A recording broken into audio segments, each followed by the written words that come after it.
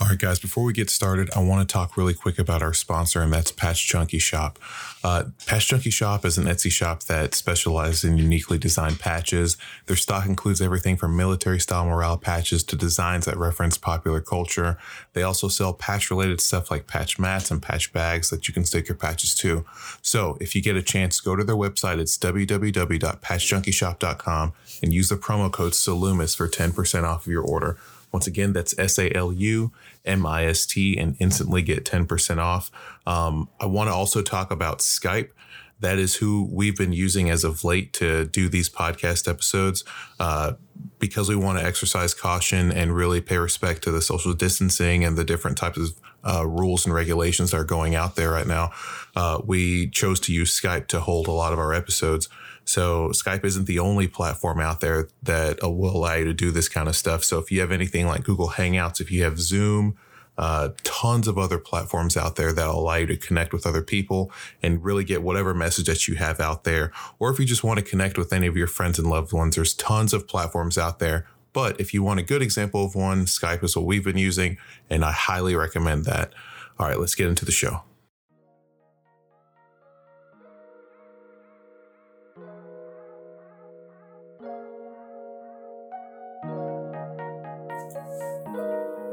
Hey guys, welcome to another episode of the Salumist Podcast.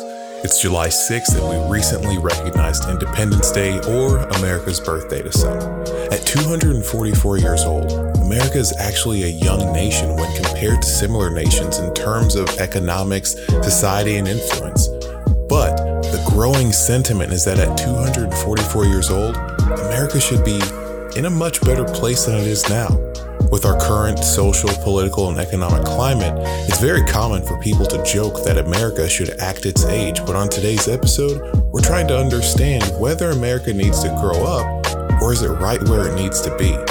In this episode, Mark and myself try to find the answers, and we reference the changes experienced by other countries throughout history, but we also try to come up with the maturation strategy of our own, and if we believe that America has growing up to do, we give some pretty good ideas about how to go about that. So, I want you guys to sit back, relax, and enjoy episode 888, Acting Your Age.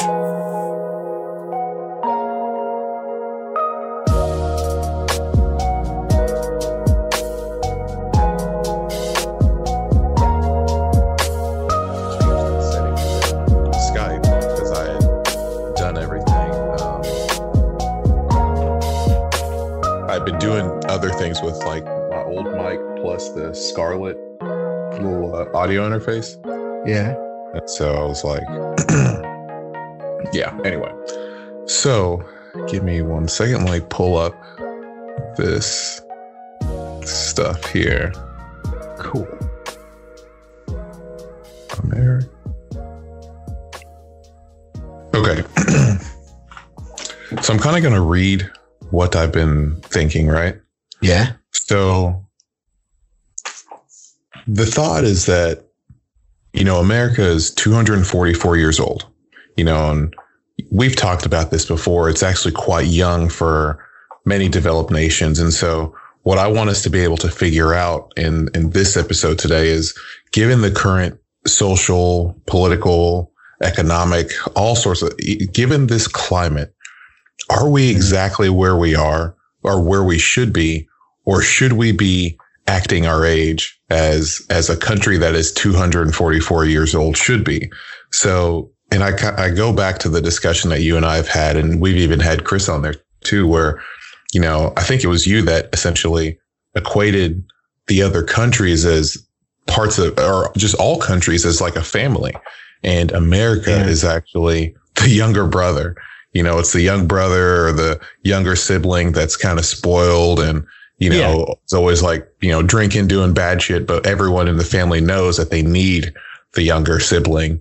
And, on top of that, I think that the younger sibling has the potential to be the biggest piece of shit sibling, but it also has the potential to be the greatest sibling because it has so much to learn from the other siblings.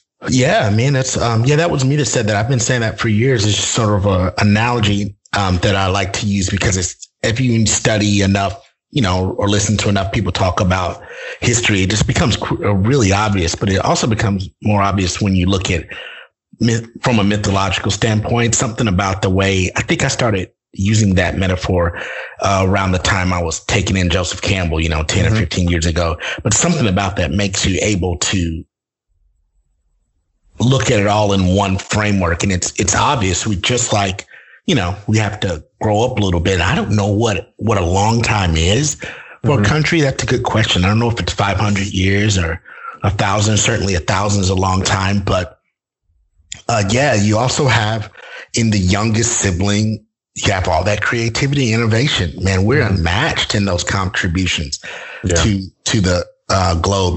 People come here and everyone's from somewhere else, but we got the best athletes, we got the best entertainers, the greatest minds and stuff. And so, what I think is interesting is when we began to grow up, if you will, I don't see us losing that. Yeah. You can gain maturity and not lose, what makes America so awesome. But I think we are acting our age. I think we move fast too. I think things will take less time here, but we may also have avoided some of the things. We have like a really good mechanisms in our global affairs and our imperialism that avoids us facing the things that might help a country grow up faster, having war on our own soil and stuff like that. And the Panama Canal, if we didn't gangster that, we would have to deal with a lot of different industrialism because we have to be shooting everything across the states, and the states are all so like individual and selfish that would have made industrialization a big deal. Like the shipping and stuff, and what we're capable of doing is only contingent upon a couple of good, really, really successful capitalist plays made, and that all contributes to our lifestyle. And so, we've done some things to avoid growing up, I think, a little. Interesting. Yeah. One of my friends also mentioned that, just the sheer size of America, just thinking about geography and stuff like that. And, she had said, even the ramifications of having such a large geographical area of influence, geographical area influences the speed and age of maturity. And I think that is something to be mindful of, when you look at, well, here's the thing. There is a cost of that mentality of from sea to shining sea. That is something that most nations don't have. And I think that when your country stretches literally between two oceans, that's a whole lot of land when you kind of, and it's a whole lot of land and a whole lot to manage. And, I think that's also why you see America in the West is completely different, in my opinion, than America on the East. And it's completely different than the America in the middle. And, it also makes you think of why some groups want to split the state of California into 3 states. I mean, it's such a big, vast area.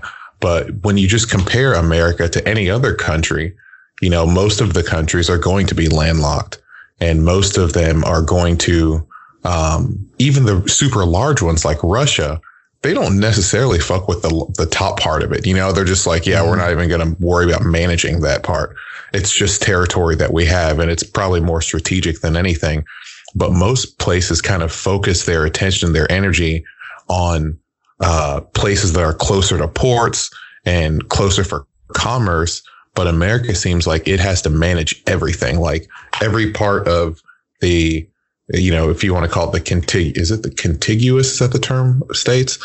Every part about that has to be managed. And it just seems like it's a little bit different compared to other countries and stuff. I want to gauge your thoughts on that and sort of see if there's an effect on that with how we do things socially, politically, all that kind of stuff. Is the way that we manage things a result of our young age?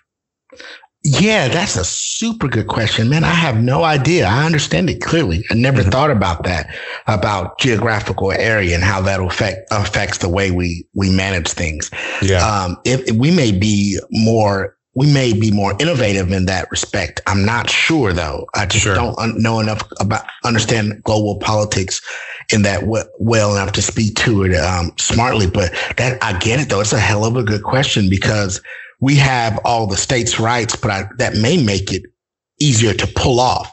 Yeah. Sometimes you hear people joking about it, like, man, you guys don't realize that all these states, it's almost like individual countries where I come from, So it may be that that's a cool and good part of our situation. Not all of it bad. Most of it is not bad.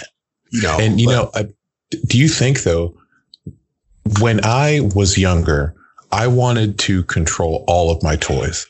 I wanted to know where every single one of mine were. But as I got older, I just kind of like, I don't need this toy or I don't need this thing. Let me just handle the things that I can handle. I think that is something that's characteristic of other nations where they're like, okay, there's a certain area that we just can't manage. Let's control what we can. I think that you get that kind of,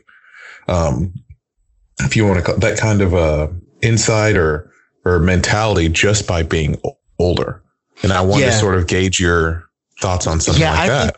I think again, we have an accelerated resolution of that dynamic in that we can, what those older countries are doing is recognizing that there's still some portion of the populace that's going to be buck wild, if you will. And so making it where people who want to cooperate and operate at more sophisticated societal norms, they got a place to go. And I think we do that with our big metropolitans and stuff. And we're learning what doesn't work about that and what doesn't scale. Maybe some of the collapse in flight from there is a cause of that. I was outside talking to all my neighbors last night. And everyone from Illinois, I did not know how broke Illinois is, dude. Oh, yeah, dude. Illinois, like it is broken. I didn't realize. I thought Chicago was like all that, but it's totally corrupt. They can't keep a governor, like that. Like it's broke. And people are flying from that 250K or something last year. Wow. Left there. And, when you got a big city like that, you can lose that because they're coming, they're leaving Chicago.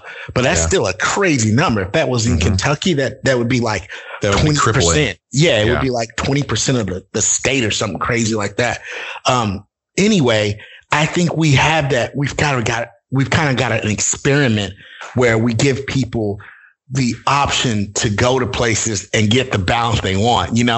Idaho is getting popular because it's like slept on, but it's quiet and it's not temperate. I don't know if it's temperate. I don't know what the weather is like there, but people are moving to Idaho. It's colder, but they got, fast internet and you keep hearing about it and everyone's like, shh, don't say anything. But it's funny because I think that, yes, that is an indication of societal maturity but finding the balance is the real indication of it. And see, we haven't found a balance. We're still running from San Francisco to Nashville, where I live, and it's the same thing. It's getting terrible. It's breaking. All these cheap houses that everyone's upside down and dead in, and all that stuff, and all the expensive vehicles everyone's using just to commute into the stupid city, just to pollute the air. Like it's dumb. We're still not doing any better. You know what I mean? We have an accelerated sort of experiment, an example of it, just like a young kid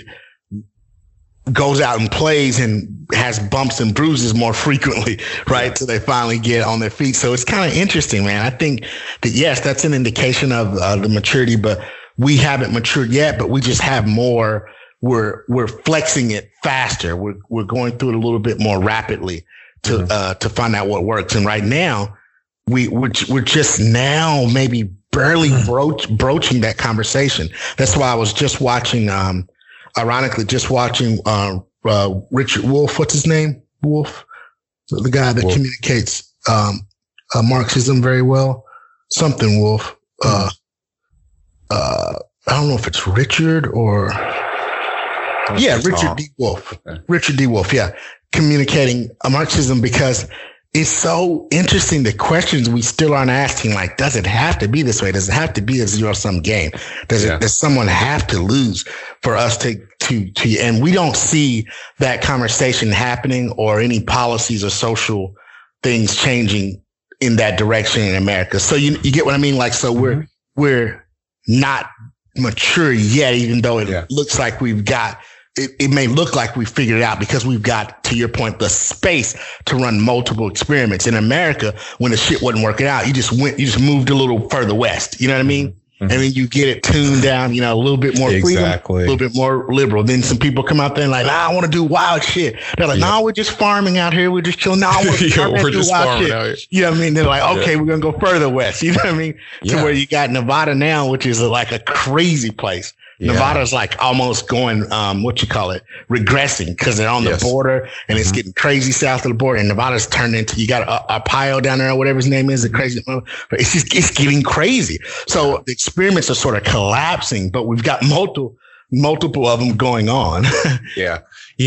Also, I think one thing to be mindful of too is that while America itself is a young nation, I think that one of the interesting things about America versus other nations is that other nations have done complete redos, if you will, of the way that they run things.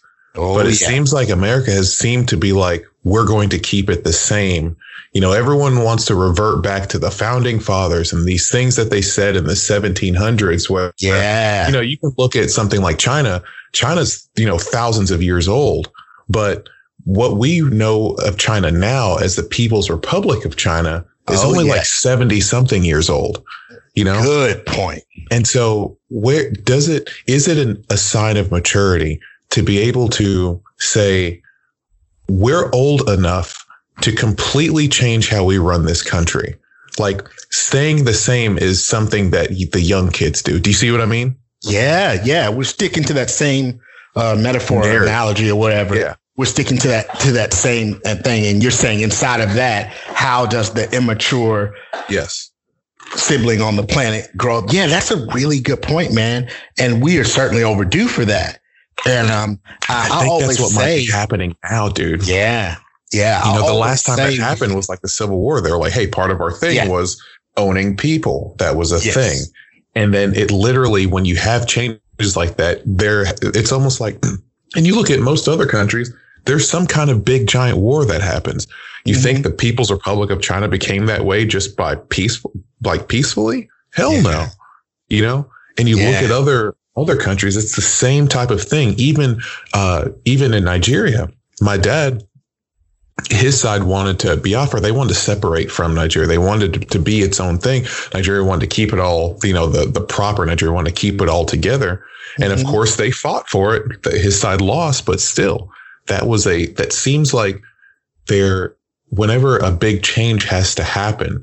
And I even, you look at our current social and political climate, we've all said it before. It's not scalable anymore. It's not sustainable. Definitely. And a lot of people, I'm fearful that, there's a little bit of fear and a little bit of hope.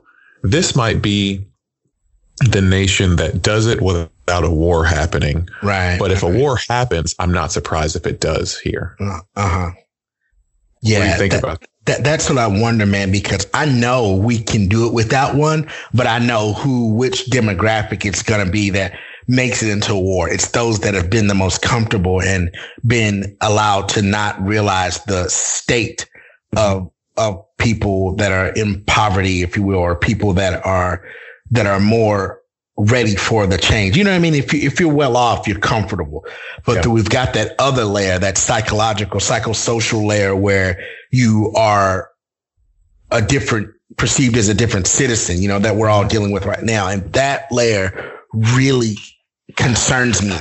Yeah. I wonder if middle class, lower SCS, I can't believe I just fucking said that. People are aware that you need a revolution as well, but that tool of knowing that I'm better than the lowest of the society is so damn powerful and gives people so much comfort that when they're asked to tighten their belt or make a sacrifice or even change their way of thinking, they lose it. You know, they can't, they lose it. And so that's where I think it will be at, because we're very lazy. We're fat. We're not fit, and we're not fit for a physical war. We will spend our bullets and we'll all be fucking done when we run out of ammo. Like like nothing. I don't think it's going to happen.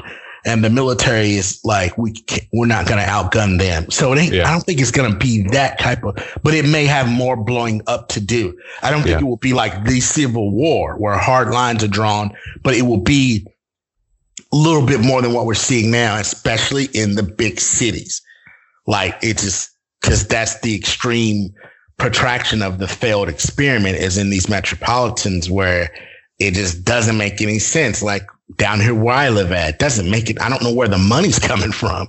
This is like, there's not enough IT jobs, and the IT is serving a completely ephemeral, non-essential kind of thing. You know, people's stupid ass cell phones or their apps or something. Like, what? How is generating money off of that? I'm like, all right, makes no sense. I'm getting out of here, man. I'm always late. I'm always slow, but I'm like, when I can sell this house and not get hit, the fuck out. I'm getting out back to something more balanced. You know what I mean? You know, go ahead. I'm sorry. No, that was all I was going to say. So I was just reading something, and this was something that came from a Chinese person on this forum, right? What they said was that in 1840, the USA had more vigor and vitality than China, which indicates that the USA was young and China was old.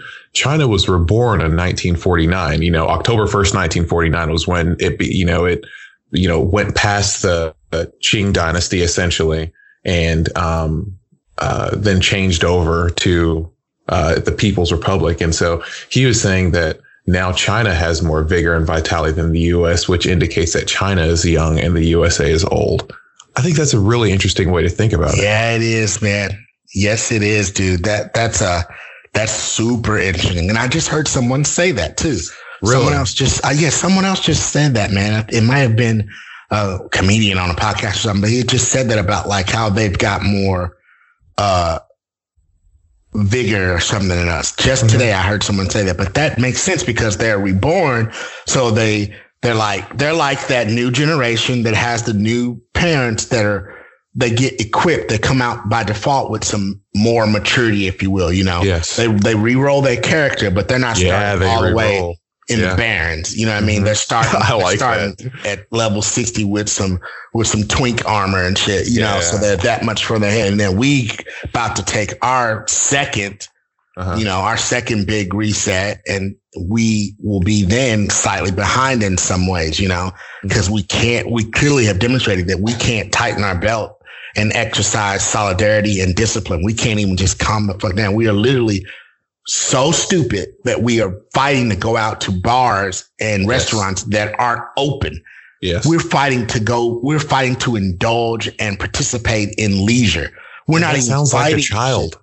Yes, exactly. Just like a child. That's why if I were more disciplined and slow to explain the analogy, it works so well. You know, it carries through because we're acting just like a child does. And it takes almost the same thing it takes for a child to grow up. Like a hard reality has to hit that child. You know, when they get 14 or 15 years old, you got to start producing.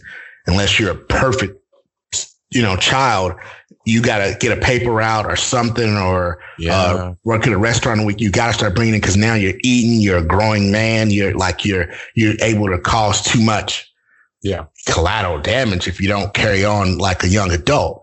Yeah. And America is like that, man. We don't want to acknowledge the collateral damage that we cause globally by sustaining the lifestyle we all feel entitled to, even those of us on the lower economic end, you know. Yeah. I'm sitting here today like, God damn, dog. I wrote this long thing to YouTube about how the fuck are you going to charge $60-something for this crappy YouTube TV? Dude, I just canceled mine. Dude, I was writing a thing because I was hoping I'd get one of those, why are you canceling things? I'm like, this ain't worth shit. But I was also like, man, all those subscriptions are adding up. I'm probably at $200 or something if I put all of my subscriptions together. Netflix, Hulu, HBO. Anyway, why was I saying that? But we don't have a discipline to even let go of all of our little conveniences and stuff in the States. And so our mentality all across the board just isn't there yet. And I think we could do it. We could do it, like I've said before, and be the most fly at it. We could do it in an innovative and novel way. Like dude. Everything else. I don't think anyone could do it as good as we could if we needed to. Yeah, we got. And it's no slight to the other ones. We literally have if you want to call it the blessing of our older brothers and sisters, because they send their fucking talent here. Exactly. They send their best ones here. That's what's dope about it. We're made up of everyone else. You know what I mean? We're made up of everyone else. And at the fundamental baseline, the clay, if you will, the red clay that makes the foundation that all of us sit on, it's even a uniquely balanced populace, the Native Americans, namely. You know what I'm saying? So like we're made up of people from everywhere else. But even if we were to invoke the perspective of the native people, it's still a very sustainable and scalable one because they worshiped everything in natural resources, you know? Yep. From moss to rocks in the rivers and shit. So let me read something interesting here. Okay. So it says, due to British decolonization in 1960, there are 18 53-year-old countries. The collapse of the Soviet Union in 1991 gives us 16 22-year-old countries. Let me see when this article was written. This article was written in 2013. Okay. So it was saying that at that time, there are 16 22-year-old countries. It says the middle children, Italy, which is 152 years old. Again, we're talking at 2013, and Liberia, which is 166 years old, came closest to the average age, but they're still in the antiques tier at 44th and 55th eldest. Or should we consider the Democratic Republic of Congo as the true middle child, as it is the median aged country, August 13th, 1960, one of the 53-year-olds with half of all countries older than it and half of all countries younger than it. And then it said South Sudan is the youngest country and is going to be 2 on July 10th. And that's, July 10th, 2013. And then it says Japan is the oldest at 2,673, and its National Foundation Day, which was February 11th, 660 BC, is a rough estimate of when its earliest emperor took the throne. I just think it's really cool being able to think of that kind of stuff. You know what I mean? Yeah, man. Yeah, that's dope. It all fits into my little model. You know what I mean? Yes. Of a way of looking at it, because when you study that stuff that I did in high school and the whole, knowledge of self, trying to figure out what your history is and stuff, you see the effects of being reset like that, because inside of America, you have us African American people that like are reset, like a kid that got kidnapped, literally following the same analogy or metaphor. Yeah. We're like a kid that during that runaway period in America was starting itself, we got kidnapped, you know what I mean? Mm-hmm. And so we don't even know who the heck we are and where we come from, and we act accordingly. Yes. So I'm always interested in what it takes and how much time it takes to rebuild that and recreate that maturation process and accelerate it if possible, But I do think that in every, if you want to call it, story where someone kind of has to find themselves again, that is what makes the journey for African Americans so difficult, is because their beginning was taken away. When you go through and you can't just say Africa, and while we've said it multiple times that, the vast majority are from Nigeria, Nigeria's big as shit anyway, and there's tons of, there's I think 110 languages in the country. And, it's very much so split by religion and stuff like that now. And there's so many things that are happening even right there that it's almost impossible for, a culture as young, in my opinion, as the Black American culture to be able to find its way, because it doesn't know where to start. That's right. And I think about that every fucking day, all day. And that's why I'm so interested in those deliberate, even if they're corny or nonsensical, deliberate factoring of your identity. Mm-hmm. That's why guys like me always land on, there's a few, 4 or 5 maybe answers to this whole Black problem in America. And I take the one which I fall into the category of the one that I personally call the knowledge of self category. And it seems like woo-woo, stupid 5%ers type shit. Yeah. It's because I thought about it, and that's the only one that can give you back your own agency right away, and you can start reshaping your own reality. And it starts with, all right, I'm not a carpenter. That was some Dutch. That was some very Dutch shit. Yeah. And so that has to matter. Mm-hmm. It has to matter. All right, drop the last names. Okay, then let's operationalize that. Let's make it that at 12 or 13 years old, as a rite of passage, you do that, or maybe before high school graduation. It's just a normal thing, that we do in our culture. Now it's our thing. Who cares what it means to anyone else, or if no one likes it? But now we will operationalize that legally and make the paperwork and stuff easier to do. Then we'll finally push it down to where we finally stop naming ourselves that, because now my kids are not going to get the name carpenter if I went through that, right? So if I have a kid at an American hospital under the government's medical care, I'm one step further away from aligning with that maligned identity, which represents my lostness in this world. You know what I mean? Sure. And that's why I take that stuff so seriously, because it sounds like, well, at least I sometimes imagine it does to certain people, like you're just pontificating philosophically and intellectually about the diaspora, but I'm not. Yeah, like, you're being dead serious. Like needs to be done. This is how you do it, and back your way back out of it. You know what I mean? And it makes you wonder too, with these other countries, when you have, just saying after British decolonization, I wonder what kind of work a lot of these countries had to do to find their identity again. You think of India, whenever it stopped being a British colony, that there was tons of strife right there of people saying we need to go back to the old ways versus continuing with a lot of British traditions and stuff like that. There had to have been some kind of a struggle with trying to find that identity again. Mm-hmm.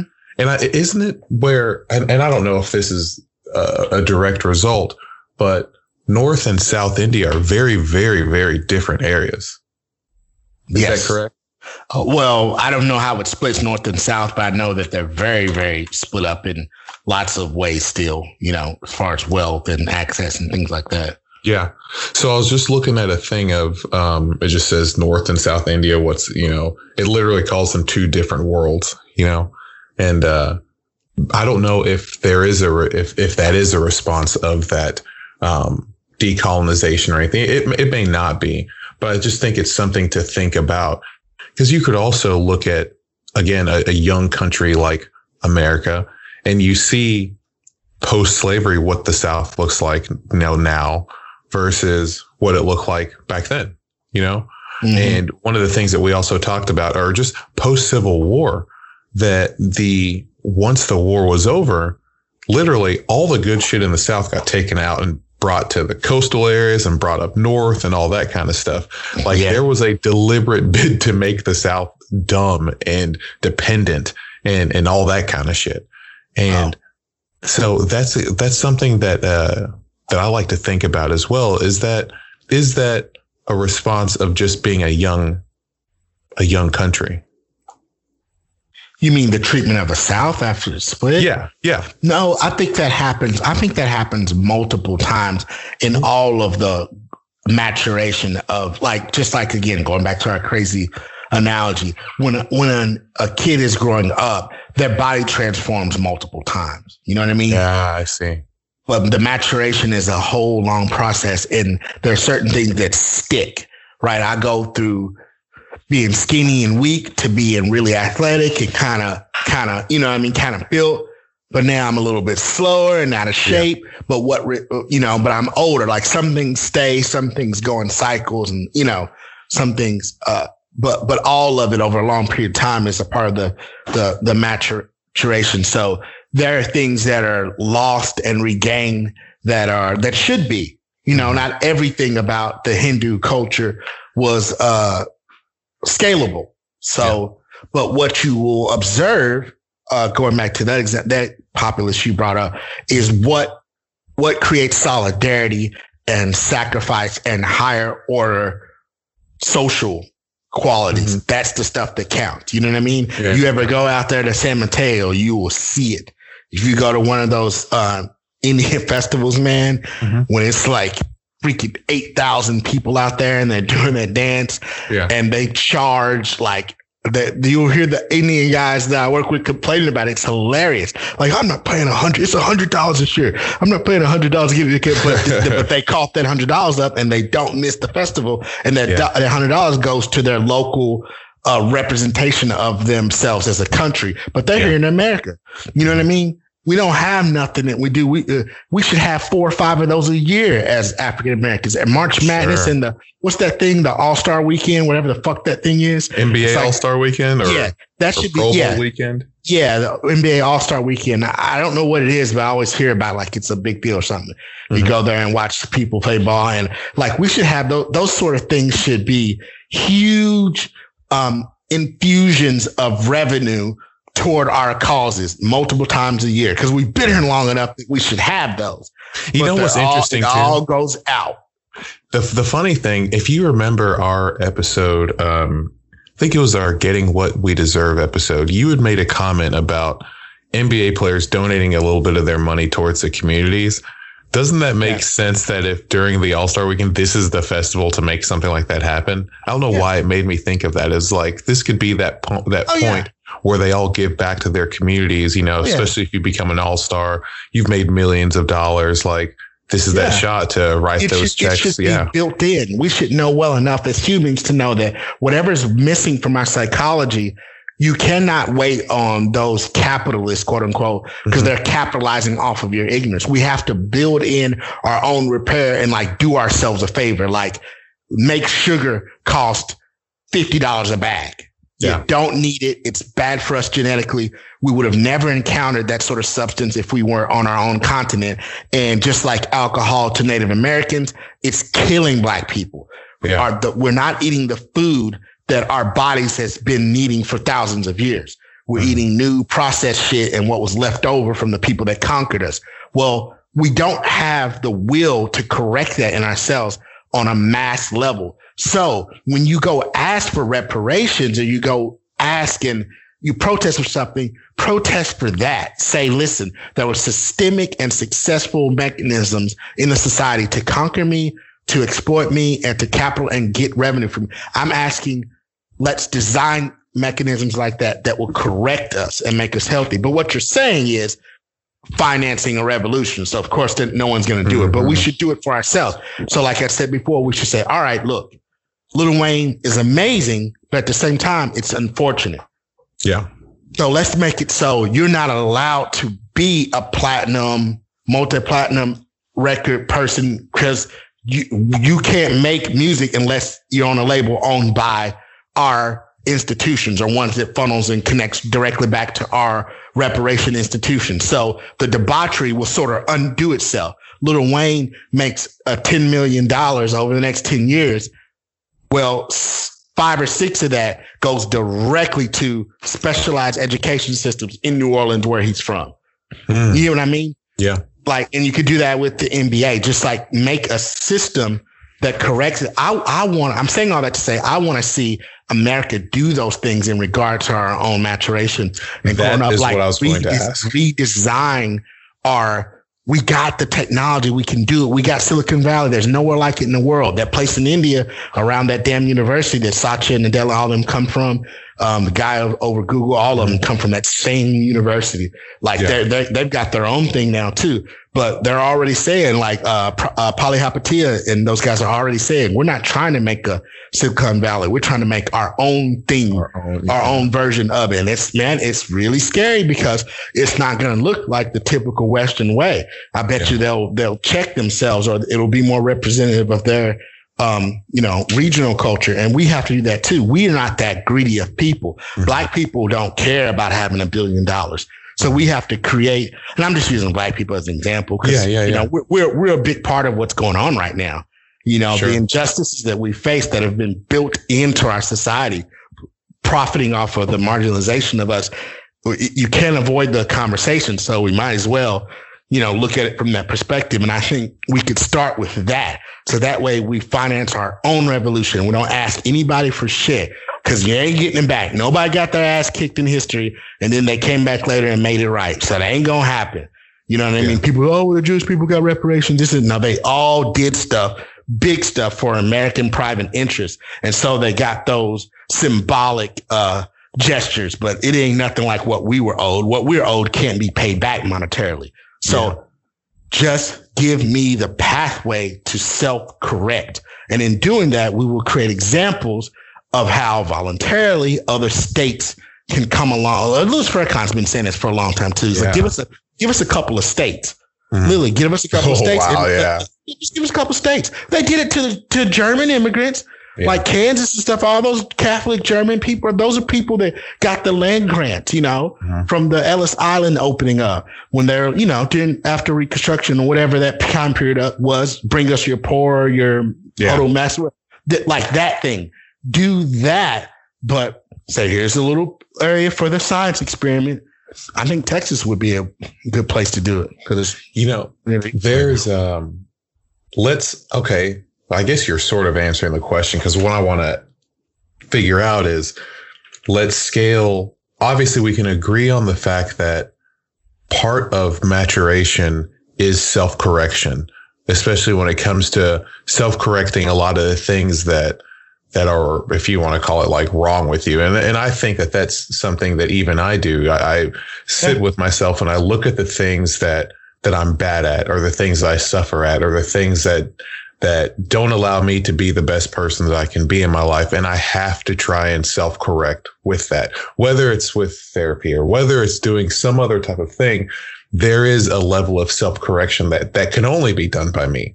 And what you're essentially saying is that for America to truly get to where it can be, there should be modes of self-correction. And I just want to see, like, I know we've kind of broken it down by, ethnic or race or ethnicity or something like that. But how can we just treat, I don't know if we can do it that way, but is it possible to just treat America as just America, as one person, and say, how do we correct ourselves? No, more than it's possible to treat your lungs like you do your spleen, or your hand like you do your foot. They're all organs and they're all part of your bodies. They require different things. Of course, they work together. Organic solidarity, right? Yeah. So you have to operationalize organic solidarity the way we've operationalized individual freedoms and consumptions to an unscalable degree. You can do what you want because there's this idea that everything's about the individual. You start, and you do. I don't want to dismiss that shit that Jordan Peterson is talking about. But it's got so bad that we forgot that we're part of a whole. Yeah, because there's a more subtle, more pervasive reality too, and that metaphysical, spiritual reality is that we're one organism. So you got to correct it at some point. Yeah, it's like okay to work on your biceps today. But you're going to pull your back out if you got weak back muscles, and you go cleaning and jerking something. You got to work on those muscles sometimes too. You know what I mean? And sometimes that's the boring, not so exciting workout to do. Well, when we make a population that's made up of all these different types of human beings, like we do in America, you can't quite ignore that unless you create a mechanism to make us homogenous in the ways that the power elite want. And they've only done that in the way of consumption. I say this all the time. I used to say it to my old boss. You notice how no matter what your identity is in America, whatever you think you're proud of, you only represent it through consumerism. That's true. A country boy will survive. Yeah, at Cabela's. Yeah. Country boy wouldn't survive. I know exactly you buy your camo hat. You just like me. When I got I'm a city kid and I got some fucking $300 J's on the other day. You see the other day, they fucking body slammed that cop over there. Those kids, but he was in the wrong, by the way, but that's us. It's the same thing. So you don't have, it's nothing. What's the word I'm looking for? virtuous about that to me. It's not, I'm not impressed with that. You're just a consumer, just like I am. Yeah. You know, you're not conservatives, Republicans, all the same. You don't have anything to talk about except your stuff.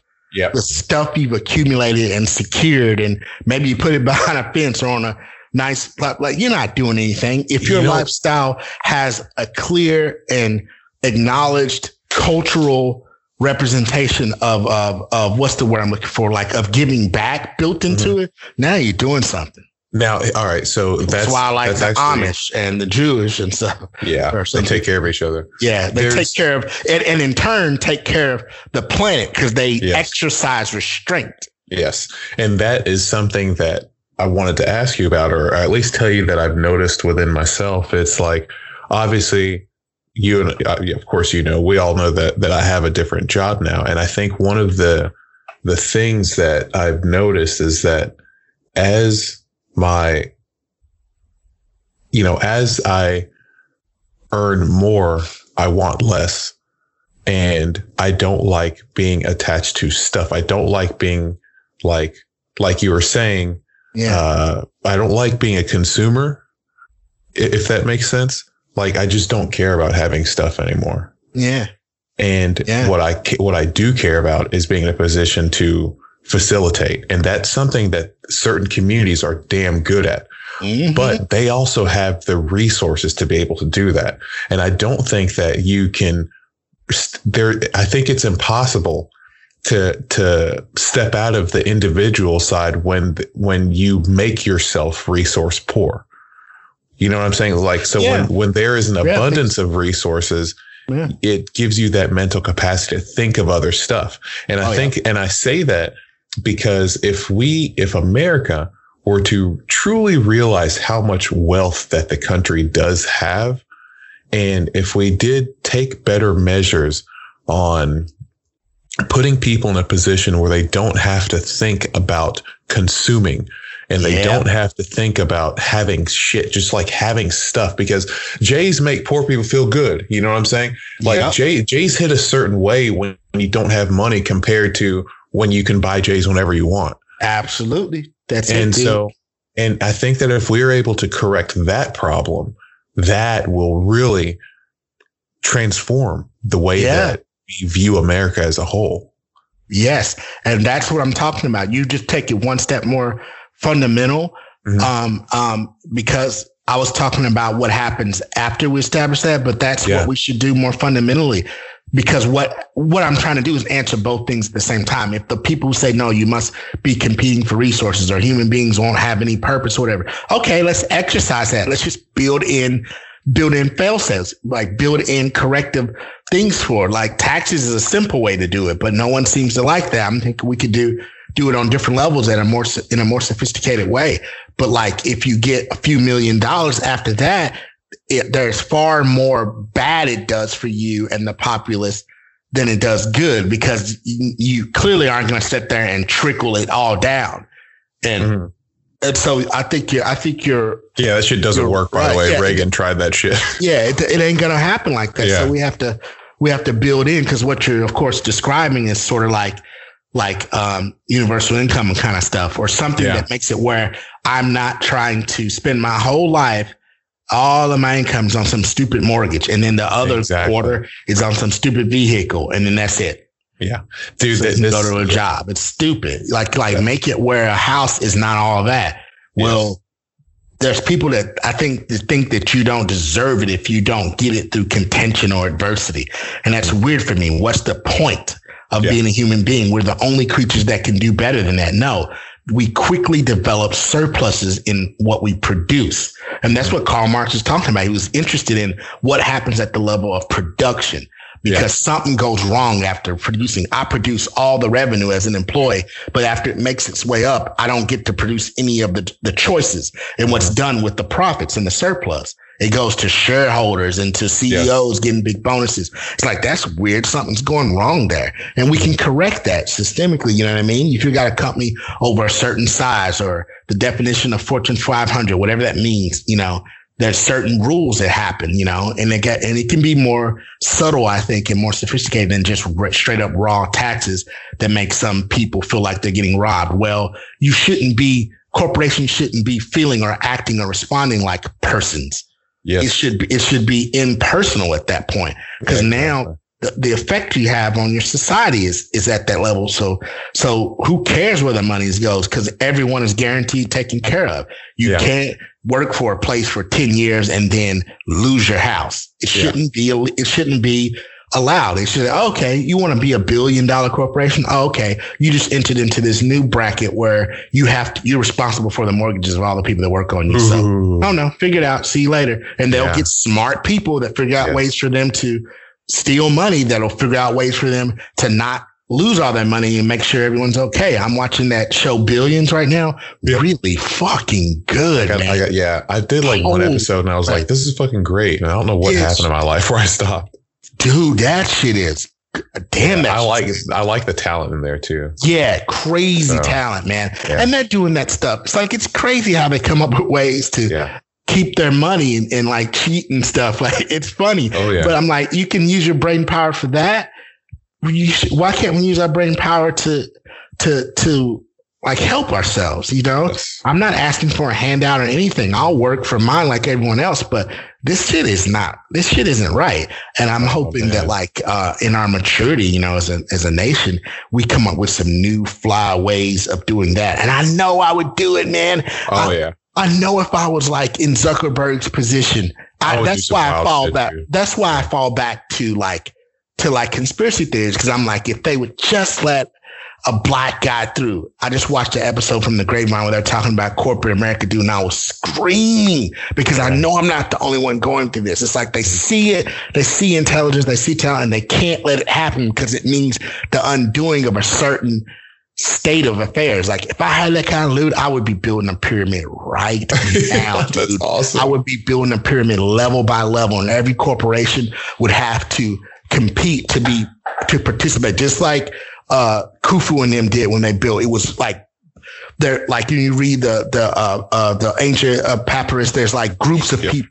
Like the Salumists showed up, and the Salumists tried to contribute as much as they could and say, look, we built, 10% of the pyramid. Like that's how I would do it. I would make the video game industry do the same thing. Like, all right, we got one MMO game, but every developer can build and create experiences inside of that MMO universe. So that way we maintain novelty, which is the most expensive thing, something new and fresh to do. Like imagine the game No Man's Sky, right?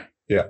It's a game about space exploration. But imagine if you land on a particular planet in No Man's Sky, and No Man's Sky has thousands, right? Yeah. And that planet is licensed by Treyarch. So you get a Black Ops 4 experience on that planet inside the game. So now every developer has a chance to contribute and make a little money. Nobody gets to be, $10 billion in the bank. You know what I mean? Yeah. But everybody can make millions because you don't have the pressure of having to compete in a stupid way where you've got to corner and knock down the whole market to be the next big thing. Everyone gets in there and everyone gets to participate. Sort of like that. We can do things like that in our society. You know what I mean? Make it so it's like incentivizes you differently. Yeah. That makes total sense. I love it, man. I really do. All right. We've talked in great length, and I really think that we have mapped out some thoughts or ideas on the maturity of the U.S. and how the U.S. can take steps to really show or lean into its potential to be even more mature. What we're talking about is shit that I don't know of if any nation could pull off better than we could. And it's no slight to the other ones, but like we've said before, the best of the other nations are here. And so it only makes sense that, and I guess in my opinion, maybe I'm being too patriotic or whatever, but it only makes sense that it would work here because all the best ones are here from everywhere else. And that's what you would do for your little brother, is to give them the resources to be better. That's at least that's what I would like to do as an older sibling. At least if I was doing things right, I would make sure that those who come after me live a better life than I did. And if that means sending your resources to uplift them and to put them in a position to make the right decisions and to do the right things, and maybe they won't do the right things, but at least they have more potential than you did at that age to be able to do the right thing. If you can at least do that, that's big. That's really big. So do you have any shameless shout outs or anything like that before we jump off? Yeah. Shameless shout out to Royal Range out in Bellevue. Mm-hmm. Really cool people, really good gun range out there. People that I got to go with you. Yeah, man. Anytime. Last night I was talking to neighbors and turns out everyone likes to shoot. I was like, dude, let's go. I'm like going to different ones every day just to get a feel for all of them. There's janky ones.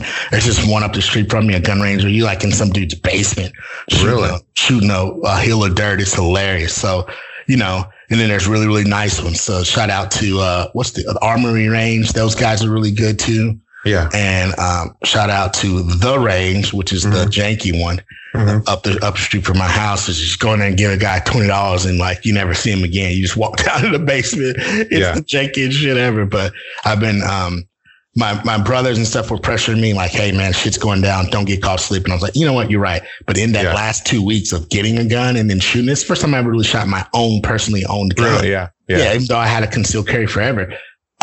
I fucking liked it. So I was like, oh shit, now I'm one of those guys. And I've got like $500 worth of upgrades on my carbine already. Yeah. And so I was sending you guys pictures. So yeah, man. Shout out to those businesses and to the NAGA, the NAAGA. I think I'm going to join that. It's all the people that broke away from the NRA and made the National African American Gun Association. That's awesome. Which is kind of cool. Yeah. And I was like, well, I'll pay more for Netflix than this. So I'm gonna subscribe to those guys and support. And I've already been like trying to do meetups and stuff, but the COVID shit kind of messed it up because they got more restrictive. I think I'd share that with you. I was like, we should come down and do a Salumis sponsored like gun range meetup. And let everyone shoot and let everyone sign up to get their whatever they need, their paperwork done. And that's another thing, one of those things I'm talking about. When you get into that stuff, just like on an eliminate stand, you immediately become a Republican when you see how hard it is to run a business. Yeah. You see the bullshit. When you get into guns and you see the bullshit about it, you're like, oh, fuck, man, you want to make it, the engineer in me, I want to make it easier. I want to streamline it and make an app that tracks and helps everyone, like in your state, get armed and get legal quickly. You know what I mean? So yeah, man, that's what's up, dude. Shout out to Pew Pew. Pew Pew. Yeah. And again, that is NAAGA. That's so cool. That's so cool. I'm on their site right now. I was like, what? Yeah, this is neat. Because it does have training and it has all sorts of stuff. And you know, one thing that I've also said before is that I've always believed that if the solution is not to take guns away from people, it's to build a respect for them. Yeah. And it's because it's just like fighting. Like when you learn a martial art, you want to fight less. Like you're just like, oh, I know what'll happen. It just teaches you anger management, teaches you how to manage stress, all that kind of stuff. If you're able to channel that and build that respect that one should have for firearms, then it would be no problem to see one around. You won't get like triggered when you see some, deputy dipshit walking around, Sam's Club with a big fucking gun on his belt, and he has no place. And I'm not saying deputy dipshit like a police officer. I'm saying just like some beta male that thinks he's, he's like, if shit pops off, I'm gonna kill someone. When he's not trained for it. Yeah, that's what it is. Yeah, and you know what? I was one of those dudes that talked the shit, but really was not nearly as comfortable with firearms as I needed to be. But it happened quick. My brother was like tripping at me already. He saw I got. I gear out, you know how I do. It's like my point is there's a lot of dudes out there that are on that macho shit and they might own it, but they don't know how to shoot. Yeah. They can't fucking hit a target at 50 yards. So like I want to bring those people together, and streamline because why not, Yeah. So man, it's NAAGA.co for anyone listening. Yep. NAGA. I'm trying to see if there is a Kentucky group. All right, there? cool. Yeah. Nice. That's beautiful. All right, cool then. Well, guys, I really appreciate you all taking the time to listen to this episode. As always, I hope you found value in it. I hope if you guys have any sort of feedback to aid in the discussion on the maturity of the U.S., I'd love to be able to get that. So please reach out. That's at the Salumist podcast, and that's on Instagram. Or you can jump on Facebook. Just type in the Salumist podcast on there. We're everywhere. I mean, you can hit us up on Spotify, or you can listen to us on Spotify, iTunes, Google Play, or even just our website. Please reach out, give us any sort of feedback, help us be better. If you want to, link up with us and make some content, please let us know. As always, take care of yourselves and each other, and everyone, we are out. Peace.